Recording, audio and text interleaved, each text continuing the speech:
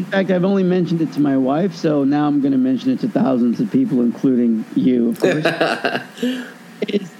I can't turn the pages of a children's book. When I read books to my two girls, I always say, I'll read a book if you want me to, but Daddy would rather tell you a story. And it's not because I don't want to read to my girls. It's because it's hard for me. Yeah. Because, most people hold the book with one hand and flip the pages with the other. Right.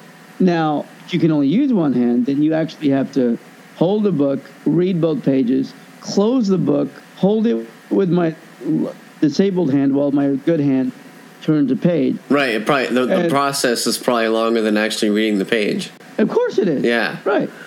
My wife is like, you should read to our girls more. And I'm like, yeah, but I like telling them stories. And I like saying, Lena, Zoe, let's make up a story. And we make up a story together